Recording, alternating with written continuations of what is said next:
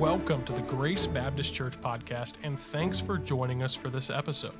Before we begin, please take a moment to subscribe on Apple Podcasts, Spotify, or wherever you listen to podcasts. If you enjoy this content, please don't hesitate to leave us a 5-star review and share this podcast with your friends. We'd like to extend an invitation to you and your family to join us for worship this week at Grace Baptist Church. We'd also love to connect with you online at gracekettering.org. Thanks again for joining us, and enjoy the episode. I'm really delighted to be able to come back. Anytime you get invited back to preach someplace, you feel pretty good about that. You understand that? And this morning, we've really enjoyed your little apartment back there. I wouldn't call that a little apartment at all. Sandy and I could live there for a little while. Can we stay a couple of weeks? That'd be all right with you all. I was born and raised down by Cincinnati, just east of it, and we're going to go see some family tomorrow and come back. But I got up this morning, and I'm always worried about Sandy and her clothes, and of course she had her clothes and everything, and when you get my age, you forget all kinds of things. And so I went to the closet, and I didn't see my suit anywhere. And I thought, oh boy, this could be exciting. And Sandy said, well, surely you've left it in the car. I said, I don't know. I don't hardly remember who you are some days. Amen? You know, I'm in my 70s now, and I'm just not as sharp as I used to be. And so it was such a relief to go to the car and realize the suit was in the car, because I was going to have to call Pastor. I was going to have to call Pastor and say, wow, what do you got that I could wear in this place? So these things happen. But thank you for inviting us back again. We do enjoy coming, and we do enjoy helping young pastors like yours and his wife. That is our goal. 45 years ago, I went to Chillicothe, Ohio, and I established the Liberty Baptist Temple down there. And I was there 5 years. And it broke my heart when God moved me to St. Louis, but God moved me. But that church still exists today. And when we started that church, we were in the basement of a bank, and I did it all. I led the singing, I opened the doors, I cleaned the building, I shut the doors, and did it all. Knocked on all the doors, did it all by myself, and God raised up a church that is still there today, and we're very grateful for that. And been back several times to preach to them, and that's always a special blessing to go back, you know, where you first started out, you know, where you cut your teeth spiritually. And I don't mind telling you, I feel sorry for those folks now as I think back on all the mistakes that I made. But I was so willing to just do everything and to just do it all if necessary. And I was young and I had my strength. But the day came when I didn't have that strength, and I began to feel it as I got towards 60. I began to feel it. You can't keep running like this. And so God put it into our hearts to give the church a 10-year plan, and we worked with them for 10 years and passed the baton off when we turned 70. And we're given the next 10 years of our lives, it's only about 8 years now, with Worldview Ministries. We got involved with Dr. Fielder back in the early 2000s. I think it was 99 or 2000. And so we've been involved in this Bible thing, trying to get the translations done and out to the world. And so finally the Lord let us jump off into it full time, and that trip to India was our first one in, and it was a real splash, wasn't it, Pastor? That was an exciting time, and it's an encouraging place to go. It's an encouraging thing to do. I'll be doing a missions conference next month, and we have Brother Overton is coming. He and his wife, and they're going to do some music and be with us in that meeting. I'm really looking forward to reuniting with him and his wife and what they've been doing and what the Lord is up to. So we just appreciate your pastor's friendship, appreciate being able to come and to just be with you this morning and share God's Word and help you with it. I've called the preacher here almost every week to find out how things were going. I even called Brother Fielder and I said, what did you preach? Because I don't want to go in there and preach something that somebody else has to preach. And when you're the last guy, you know, there's a real chance that somebody's preached your message for you. And I remember when we went to the field, we went to India, and Brother Fielder put me first. And I thought, well, I don't quite like that, but it's a good thing because those guys can't steal my message from me. And so I was the first one, and it was a real special blessing to be able to go there, and I would go back in a heartbeat if I could go, but they won't allow us to come just yet. So this morning, I thought leading up to this meeting, I had another sermon when I talked to your pastor, and I thought about that sermon, and I thought, no, that's not what I should do. And then the Lord showed me this, and I said, well, yeah, I really want to do that, but I want to do some of that. And so the Lord said, well, you can just make a combination of those two sermons. So I'm going to give you two sermons in one. Will that be all right? We're going to have to really get after it here, but find the book of Acts, chapter number 9, if you will. And I've estimated that I've had the opportunity to speak at least 7,000 times. And it never gets old. And I never want to stop preaching. And I want to be able to preach and to preach and to preach. There's a young man, and some of my ministry is to these younger pastors, because they really need us older guys to help them and encourage them. And back in 1976, we went to fellowship meetings of all stripes. Pastors just went together. We went to their meetings and they came to our meetings, but we don't do much of that anymore. We've kind of become real, inclusive in our church settings. And I'm excited. I've never been in the Baptist Temple, and I'm excited about going over there tonight. And I know Pastor Seiler's son very well. He's come and done some music for us a time or two. So I'm just looking forward to being able to go over there. We also have a lady in our church there that her mom and dad were deaf, and they were a part of that church.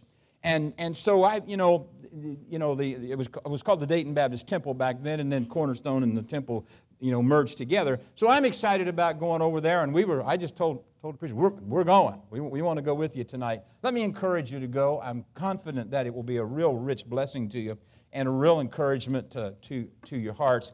And then let me say this. Try to keep the preacher from working himself to death around here, okay? Yeah. Hello. Try to keep your pastor from working himself to death, because he'll work himself to death, because I did the very same thing. And the day comes when you run out of strength, and you know it. It's a terrible thing when it happens. But then after you get out of the ministry, pastoral ministry, and you get to come around like this, it's like, hey, this feels pretty good.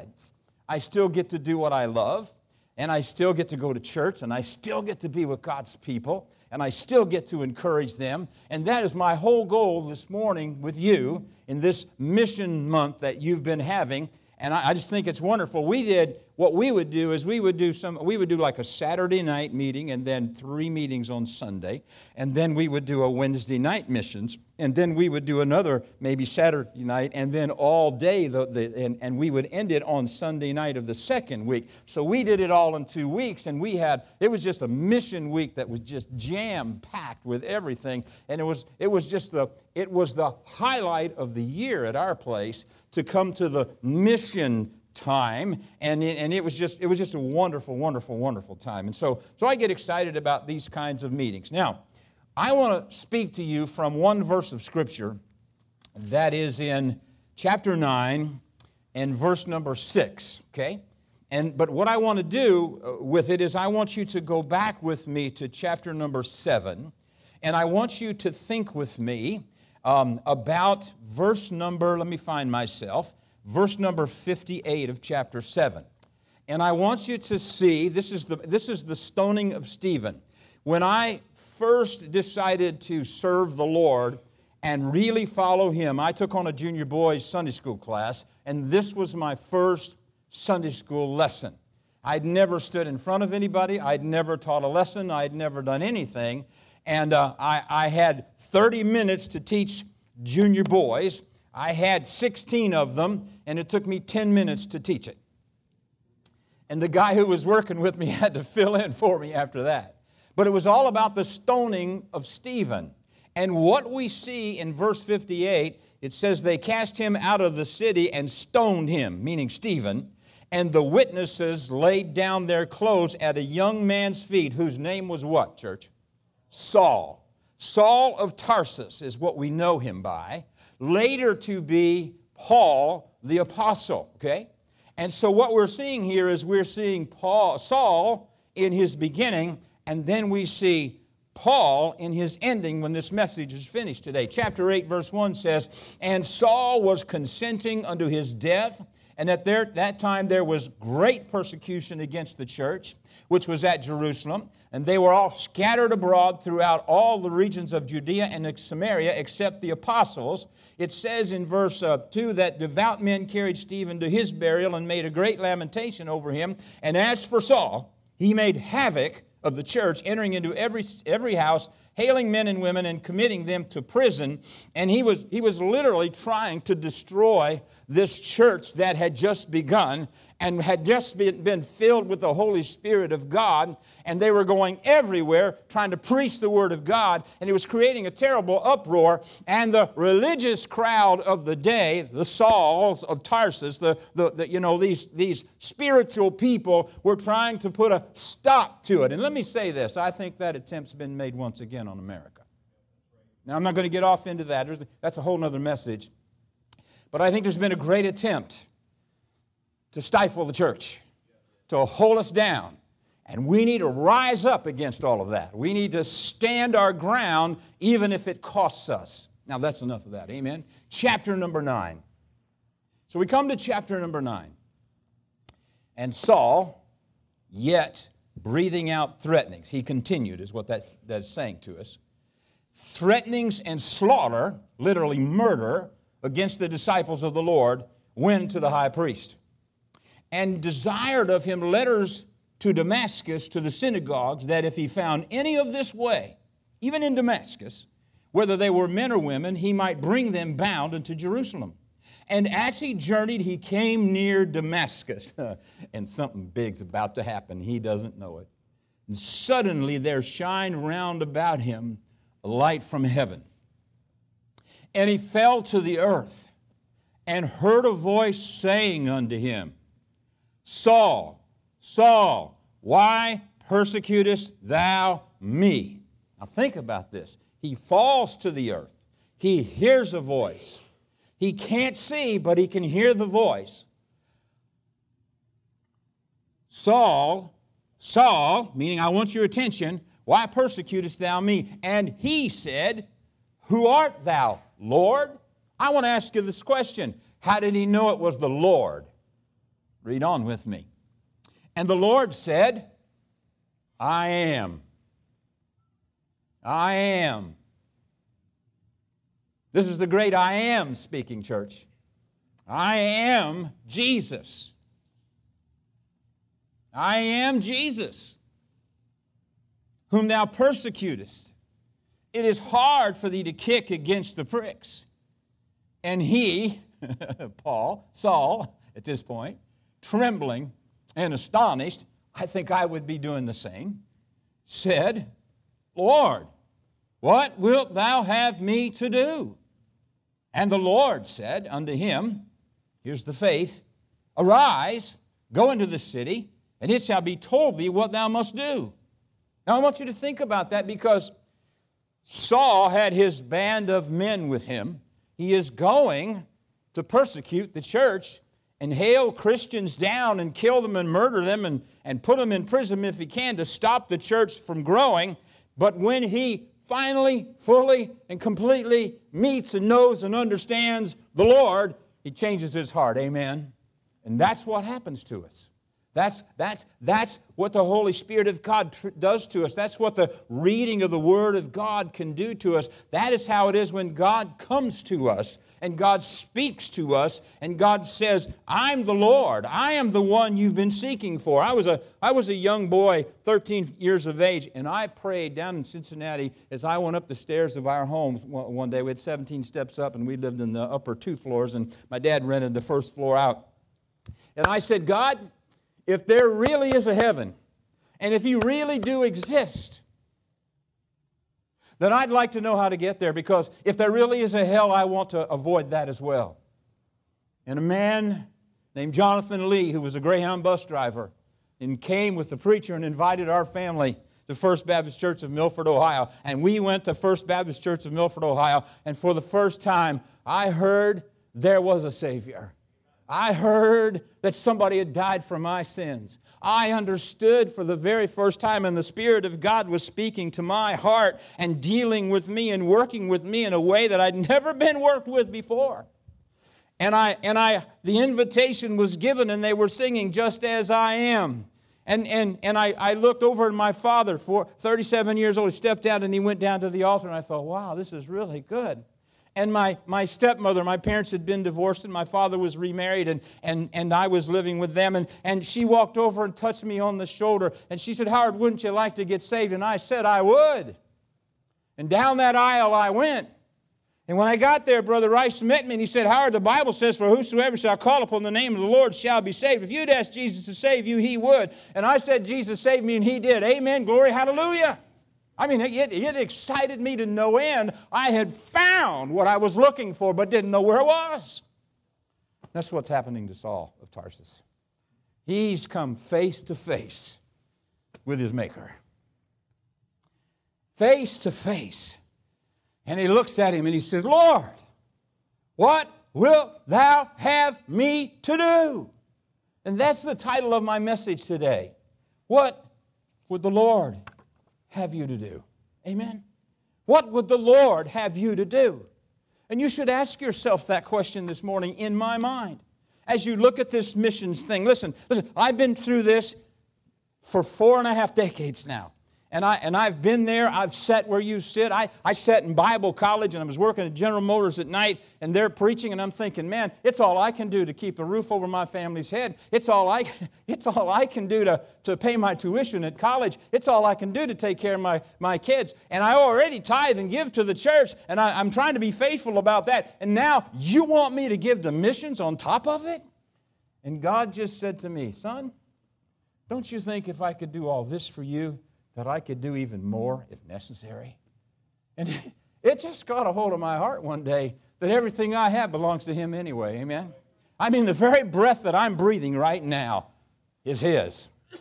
The only reason I function up here and walk around and I'm able to stand here and preach for you and be with you folks, and listen, we so enjoyed the fellowship yesterday. Just so, and we taught everybody yesterday what a gameologist was, amen? We got that all straightened out, didn't we?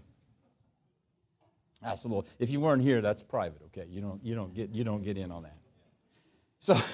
So here is the Saul of Tarsus. He's going there to persecute the church. He's been persecuting the church. He stood and held their coats while they stoned Stephen, and he's healing people everywhere. And he meets God on the way to Damascus, face to face, and he's blinded.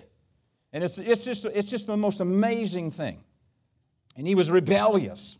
I mean, he was against anything that had to do with God's church. And so here we are as we look at this passage of Scripture. He said, Lord, what would you have me to do? Lord, God, Jehovah Jireh, God, what would you have me to do? And I just love what God says. He says, just arise. Go into the city, and it'll be told thee what thou must do. Just obey, trust me, have some faith, and just believe who I am, and allow me to just show you what the way is. And I believe this morning, anything about this faith promise thing, you start with prayer. Lord, what do Sandy and I do? How much is it, Father, that you want us to do this year for faith promise? And it's between us and Him. And it's between you and Him this morning. And they're not asking you to sign this card in any way, as far as I can tell. And all I want to help you to understand this morning is this, is to just ask yourself the question, what would God have me to do? Okay? And let me just say this, if you're not a member of the church, this message is not for you. And you say, well, why did I bother to come? Well, I think you'll enjoy what you see from God's Word. So let's get right into it, okay?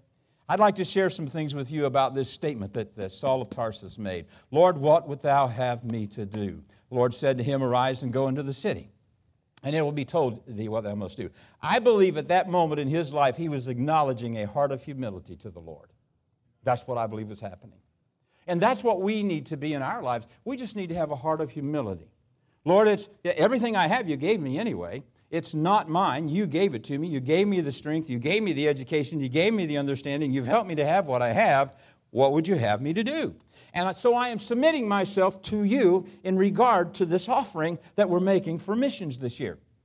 And I believe this morning that this Saul of Tarsus, who was a Pharisee of the Jews, a man of authority, is surrendering to the Lord Jesus Christ, and it was a life-changing event. It really was. And I believe that as you get involved in missions, it's life-changing, it's altering in your world and in your family and in your marriage and in your situation, and you see how the Lord works.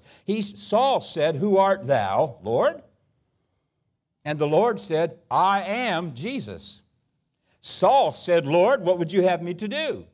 And the Lord said unto him, "Arise." In other words, have faith, go into the city, and I will show you what you should do. Now, I want you to think about this word. We've seen this word Lord here, okay? We see it. We say, "Who art thou, Lord?" And the Lord said, "I am Jesus."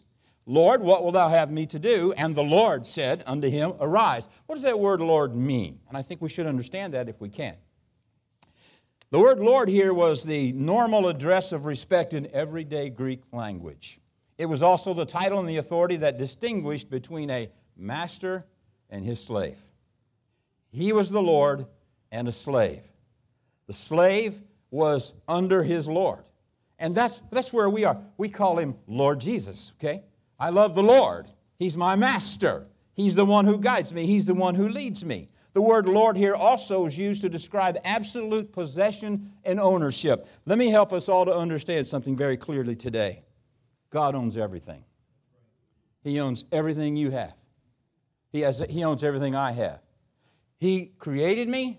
He put me on this earth. He allowed me to be who I am. He's given me what I have. And everything that I have, everything that I am, is because of Him. He's my Lord. And He's your Lord. And He's their Lord if they're serving Him. And that's how we should approach this whole thing. It all belongs to Him anyway. Thirdly, I want you to see it was the common term for an emperor of Rome. I want you to see that it comes from the Greek word, the Bible word kurios, which was translated as the word used for Israel's God. And then finally, the word Lord here, Paul is referring to the risen Lord Jesus Christ. He was referring to Him as His Lord. He was referring to Him as His Master. He was referring to Him as His Emperor. He was referring to Him as His everything, as His guardian of life. And that's exactly what Jesus ought to mean to us today. And I ask you this question: is He the Lord of your life? Because He has given you a will, and you can refuse to serve Him. Is He the Lord of your life? Is He everything that you look to? Is He everything in your world and in your family's life and in all that you are? I think we should look at this just a little bit briefly if we can. Nature and earth recognized that Christ was Lord. You remember the Bible reading where Jesus is asleep on the back of the ship? And they're out on the Sea of Galilee. And a storm rises up and they're doing everything. And finally they go to Him and they wake Him up. "Master, Master, carest thou not that we perish?" And He rises from His sleep and He says, "Peace, be still." There's perfect calm. That's who we're talking about, amen. Remember the maniac of Gadara?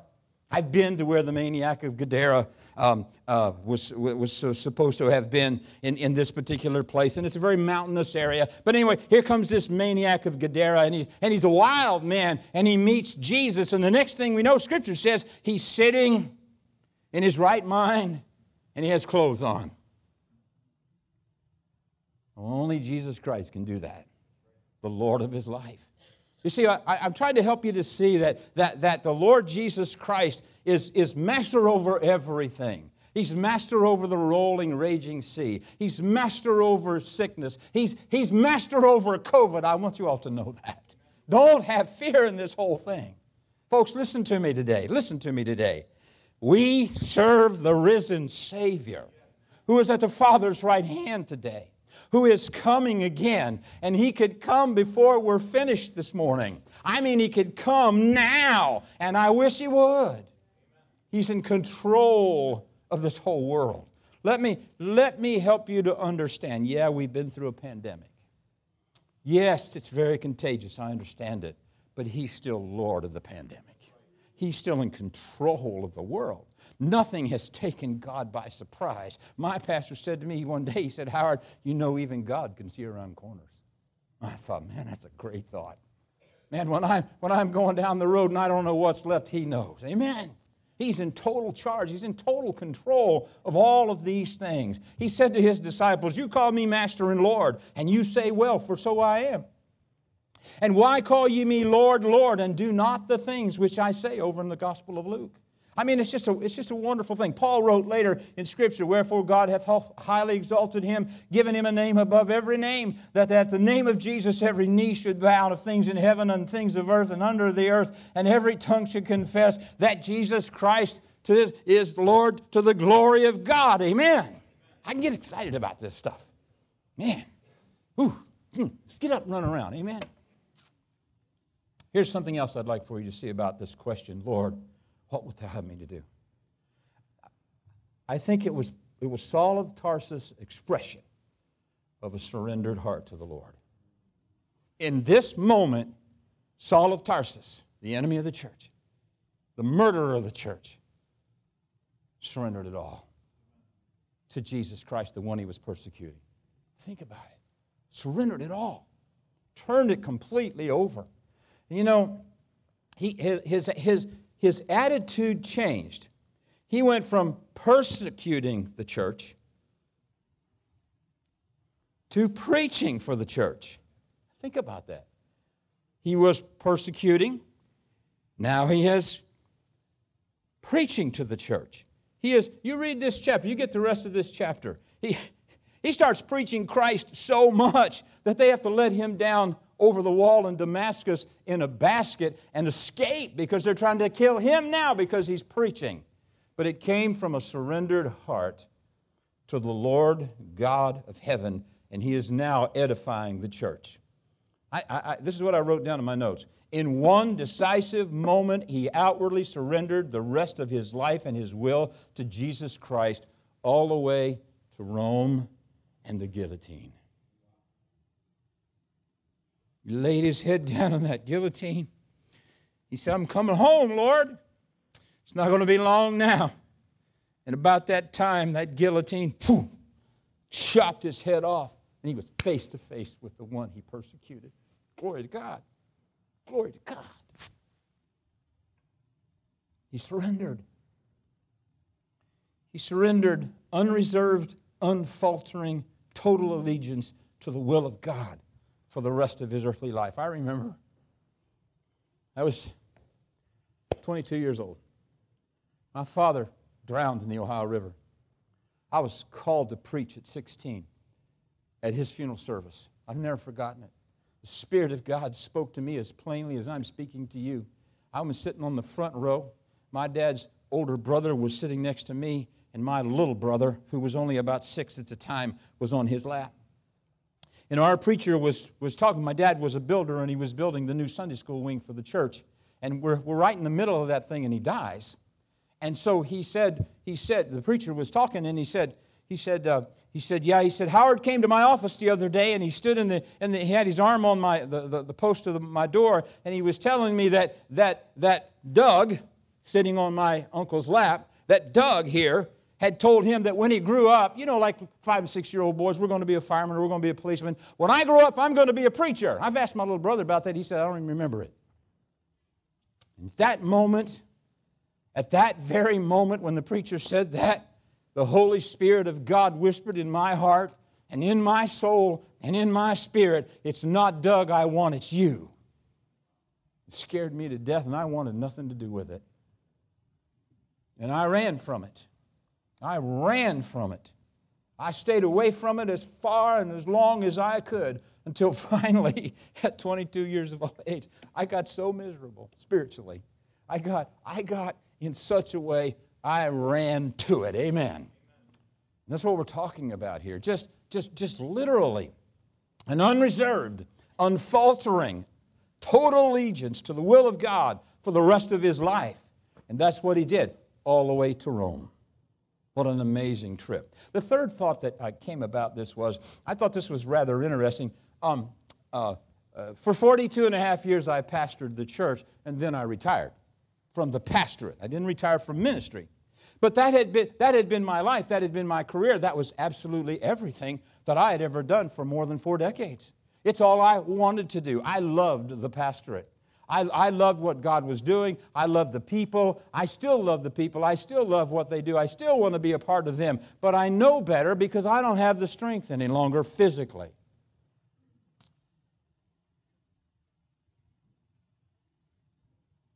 But then God said, well, you can be involved in worldly ministries as well. And so years ago, I began to talk to Brother Ken, and I began to talk to Dr. Keene, and I said, I'm very interested in doing what you guys are doing. Brother Ken surrendered his church. Dr. Keene surrendered his church. And so God has opened the door for a new ministry. And what I want you to see here with me is simply this, is that when God saved Saul of Tarsus, this Pharisee trained under the great Gamaliel, this Saul of Tarsus, a Roman citizen, and God would use that citizenship later, this man who was very trained and knew the Word of God well, God saved him, gave him a brand new, different, it was like daylight and dark for him. I guess it was dark and daylight for him. And for the rest of his life, he preached the gospel of the Lord Jesus Christ. Amen. And I think that's such a wonderful thing. And here's what I want to ask you this morning, if I can. Have you chosen a cause in which to invest your time and your energies and your financial resources in?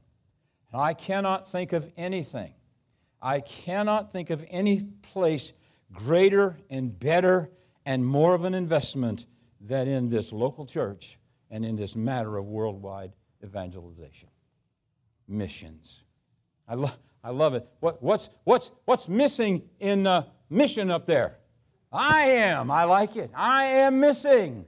Well, I'm not missing anymore because I left the pastorate with his blessings and I'm in missions now. And I'm excited about what God is doing. Amen. Don't get excited, folks. I love to have a good time in church. Have you figured that out yet? I like to laugh. I like to cut up. I like to enjoy life. I really do. Someone has said that $1 invested in a New Testament church will rise higher, sink deeper, spread wider, go farther, and last longer than $1 invested in any other institution on earth.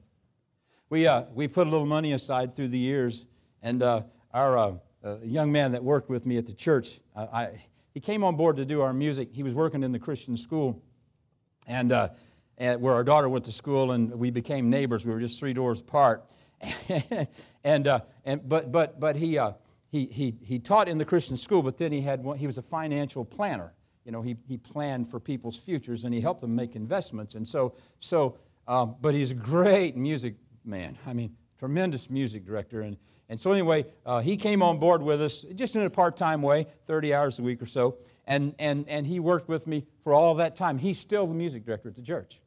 But he has this financial planning business as well. And so he said to me, he said, what have you got invested? And I said, well, I got this little bit over here.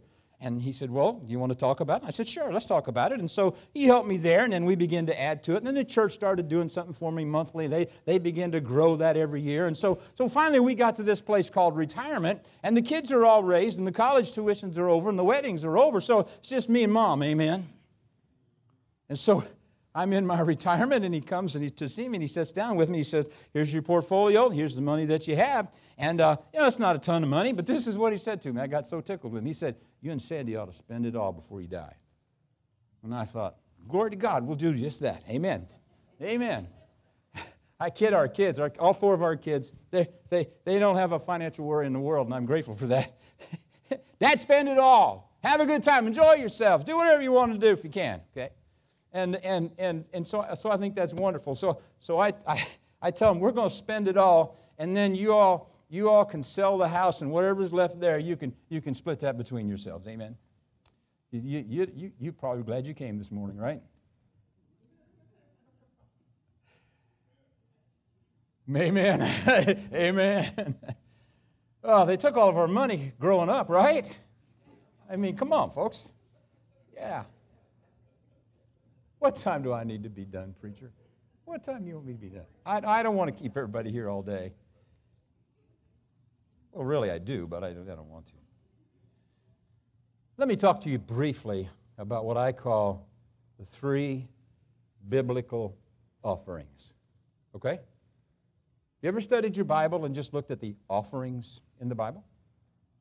I have. Well, you're a preacher. That's what you're supposed to do. I'd like to remind you this morning that when God created the universe and this earth, it was a combined effort of the Father, Son, and the Holy Spirit of God, the Trinity. Isn't that great? And the greatest treasure that God ever gave to this world and to every one of us was His most treasured possession, His Son, the Lord Jesus Christ. Second person of the Trinity. When Jesus came to this earth, He wasn't just any human being. He was God incarnate, God in the flesh, God in human form. For God so loved the world, human beings, that He gave what, church?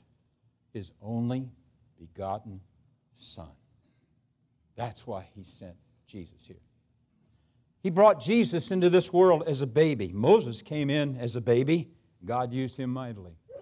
And Jesus came in as a baby, but He was God. Moses parted the sea, but Jesus died for the sin of the world. Amen. It's an exciting thing when you think about what God did and what God is still doing. We see here in chapter 2 of verse 11 of the book of Matthew, and when they were come to the house, they saw the young child with Mary and his mother, and fell down and worshiped Him. And when they had opened their treasures, they presented unto Him gifts, gold and frankincense and myrrh. Did you notice they came, they bowed down, and they worshiped Him? They worshiped Him. And every time you bring your offering to the Lord, you are worshiping Him. Notice that it says that they brought Him gold. How were Mary and Joseph going to make it in a world that was controlled by the Roman government? That would be against this child. They tried to kill this baby before it was born. They tried to destroy him before he came. How would that happen? They brought him gold. It doesn't say how much, but they brought him gold. Notice with me that it says frankincense. That is a gift for deity. And then it says they brought him myrrh, 3 offerings, a spice for a man who would die. Think on that a little bit. So, what I want you to see with me this morning is this, is that God has given each of us the gift of faith. For by grace are you saved through what? Can you say it with me? Faith. That not of yourselves. It is the gift of God. The free, gratis gift of God. God gave us a wonderful gift in salvation and eternal life. When I said to Him, Jesus, save me, He did. And He has saved me. He's been with me all these years, and He's with me today. And it's as exciting today as it was then, maybe more exciting than ever before. Now, what I want you to see with me this morning, very quickly if I can, is to help you to understand about the offerings. I believe there are 3 offerings biblically. I think the first biblical offering is the tithe, okay? I think the second biblical offering, as you study Scriptures, is what I would call the building fund offering, okay? And then I think the third offering that God wishes and wants and desires to use is the faith offering, okay?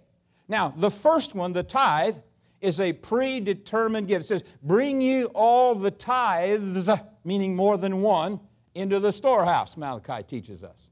And so there's more than one. When the children of Israel got out into the wilderness and they needed a place to worship, they needed a place, they called it the tabernacle. Later in David's day and Solomon's day, they called it the temple.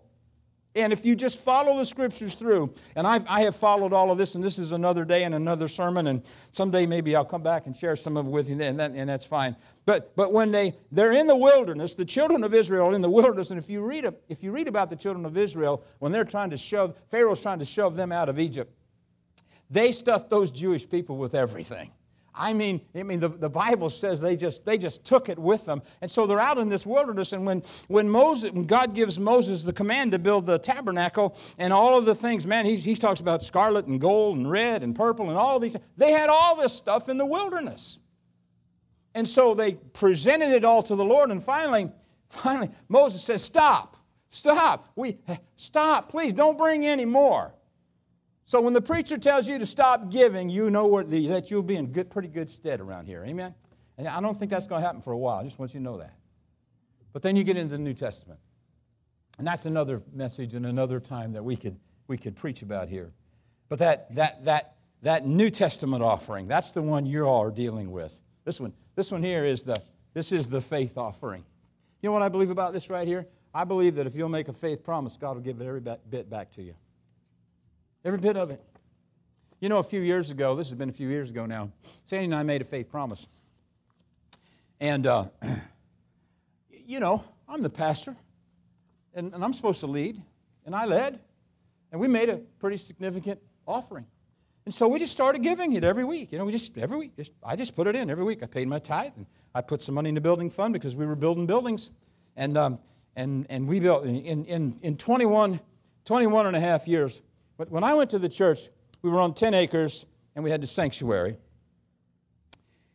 and they owed $500,000. And we built $1,750,000 worth of buildings over the ensuing years. And when I retired, we owed less than $500,000. God's people gave all of that money over time. Isn't that amazing? I was in an awful position at the church at one point, and we were having a really difficult time. And I always took Fridays off, and I had to go in on a Friday to do some work, and I was just grumbling with the Lord. Now, I know your preacher never fusses with God, but I did, okay?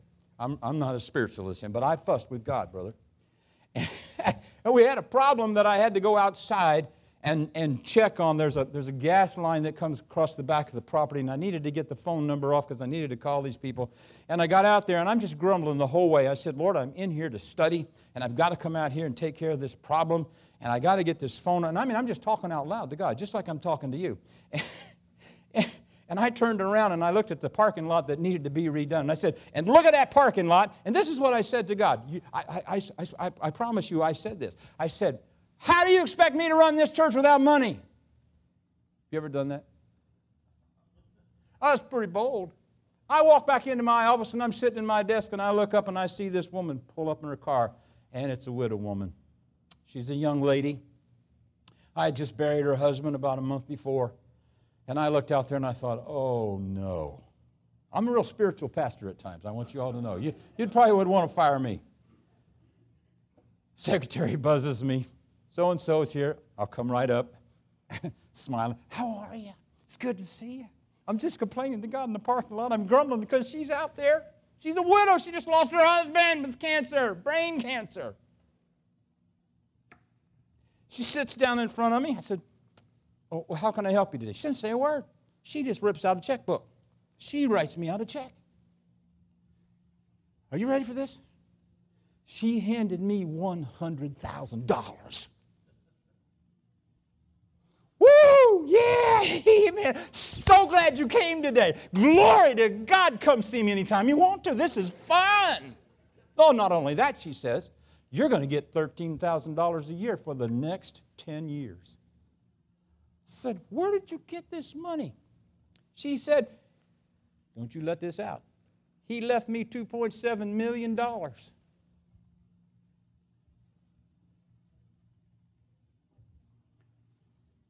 When I retired, the general fund was never under $100,000. All I'm trying to help you to see today is just trust Him. Just believe Him. Just let Him have His way.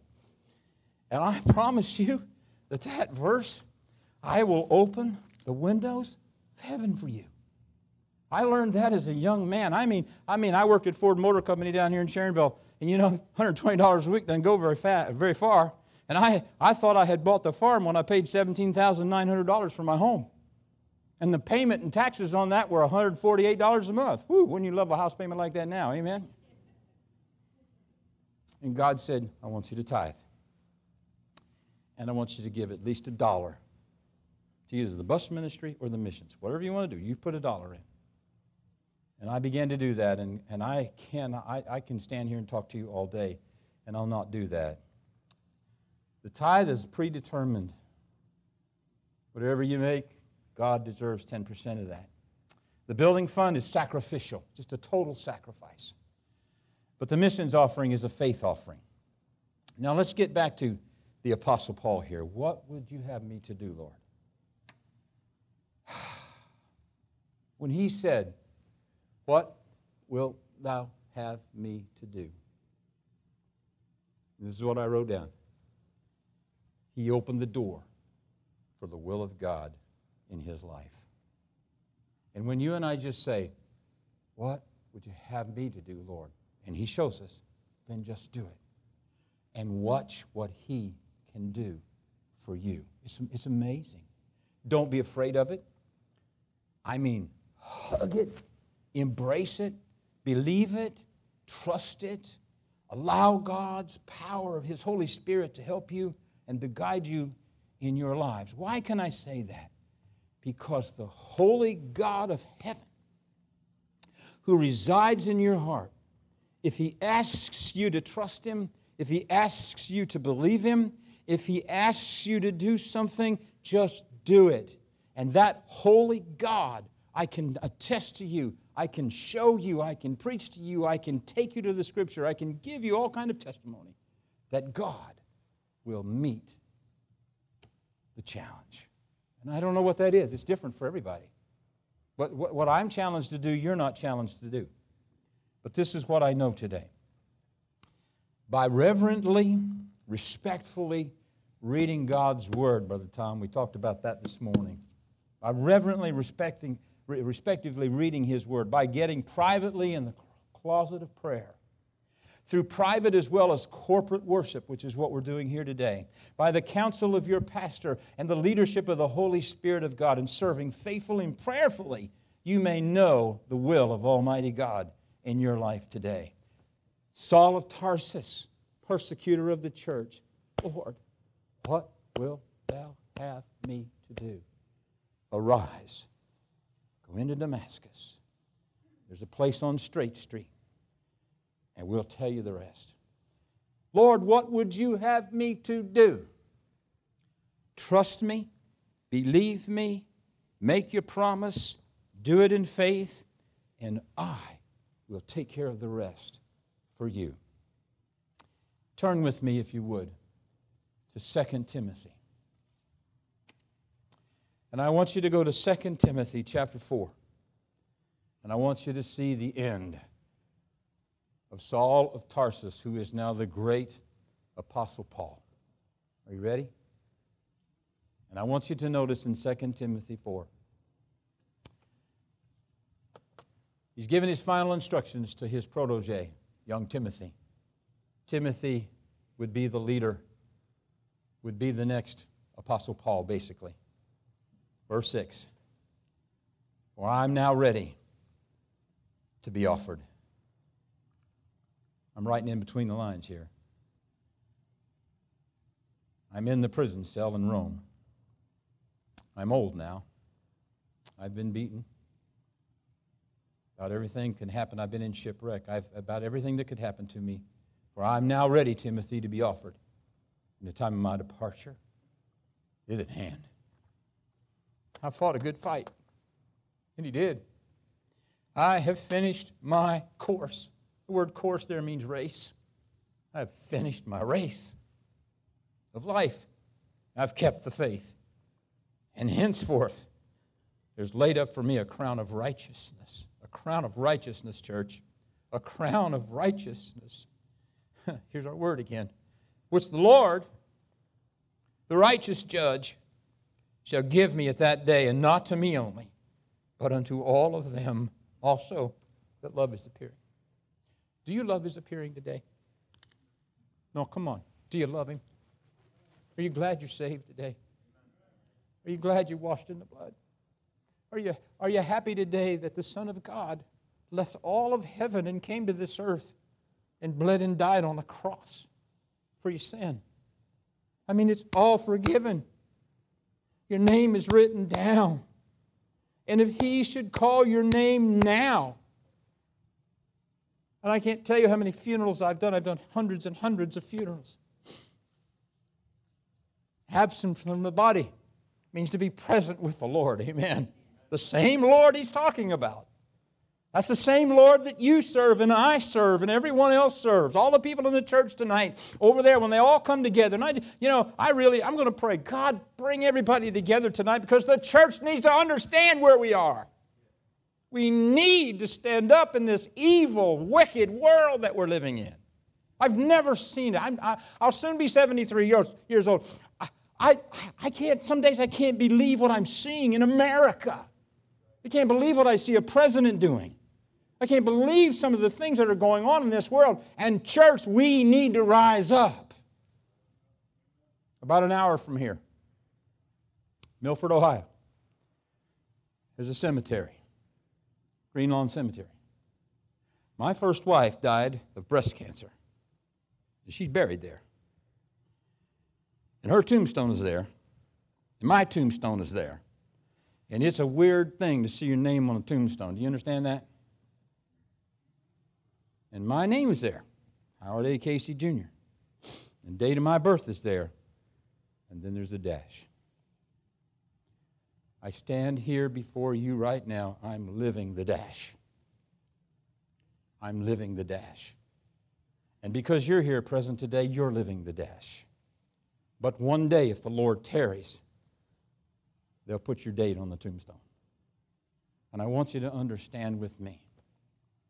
Just please understand with me this morning. I can see all of you just fine. He's crazy. I got to have the bifocals. Lord, what would you have me to do? Well, arise and go into the city by faith, and it shall be told thee what thou must do. I've now fought a good fight. I've finished my course. I've kept the faith. Henceforth there's laid up for me a crown of righteousness, which the Lord, the righteous judge, shall give me at that day. And not to me only, but unto all of them that love his appearing. Let's stand to our feet this morning. And if you would, just stand and let's just bow our heads and close our eyes for a moment of just contemplation. Let's just close our eyes and let's just in our hearts just thank the Lord for the opportunity to be here today. Thank you, Father, that I have enough strength to stand here. Thank you that we have a Bible, and we have a church and a preacher who tells us the truth. And Lord, you've supplied every need that I've ever needed. And what a rich blessing it is, Father, to just stand before you. Take a moment to just thank the Lord for what he's done for you. Tell him that you love him. And if you have a need, ask him for the need. And ask him if you should be a part of this faith promise. And if you should, you know how to do the rest of it. Our Father, thank you for Grace Baptist Church. Thank you for the privilege of knowing Pastor and his dear wife. Thank you for the opportunity and the privilege to stand in his pulpit. And thank you for these good people. Lord, we had such fun yesterday together. And I thank you that we can meet together this morning in corporate worship, looking at your book, your Bible, the Scriptures. We learned all about it in the first hour and how it came to us and why we have it. We're so thankful. Thank you for eternal life, the gift of grace and goodness. Thank you for this special time. Heads are bowed, eyes are closed. Are you saved? I mean, if you died today, you know without any shadow of a doubt that you would go straight, directly to heaven because you've trusted Jesus Christ as your personal Savior. You know that. You know that. And you're the only one that knows that. If you are, would you just thank him for that salvation? That free gift of eternal life. Your name's written down in the book of life. And one of these days, you'll stand face to face and we'll behold him. It's going to be a glorious moment. Could be you're not saved. And today's the day that you need to be saved. I don't know you. The pastor does. We'll invite him in a moment to just take over this invitation. But just for a moment, if you need Christ, would you allow him to have his way in your life this morning? Would you take the opportunity to be saved? Howard, wouldn't you like to be saved? Yes. Howard, if you would just ask Jesus to save you, he would. Jesus saved me. And he did. You may need to join this church. You may need to follow the Lord in baptism. All those things are decisions that you and your pastor can make. Our Father, as we invite Pastor to come now and finish this invitation, we pray today for this church. We pray for their faith. We pray, Father, that you would bless their pastor and his wife and family, and or that you would help them to work together, to strive together for the gospel. Father, might your will be done in this place, and might you always be glorified here. We love you, Lord, and we thank you for the privilege to be together this morning. In Jesus' name we pray. Thanks for joining us for this episode, and please take a moment to subscribe on Apple Podcasts, Spotify, or wherever you listen to podcasts. If you enjoy this content, please don't hesitate to leave us a 5-star review and share this podcast with your friends. We'd like to extend an invitation to you and your family to join us for worship this week at Grace Baptist Church. We'd also love to connect with you online at gracekettering.org.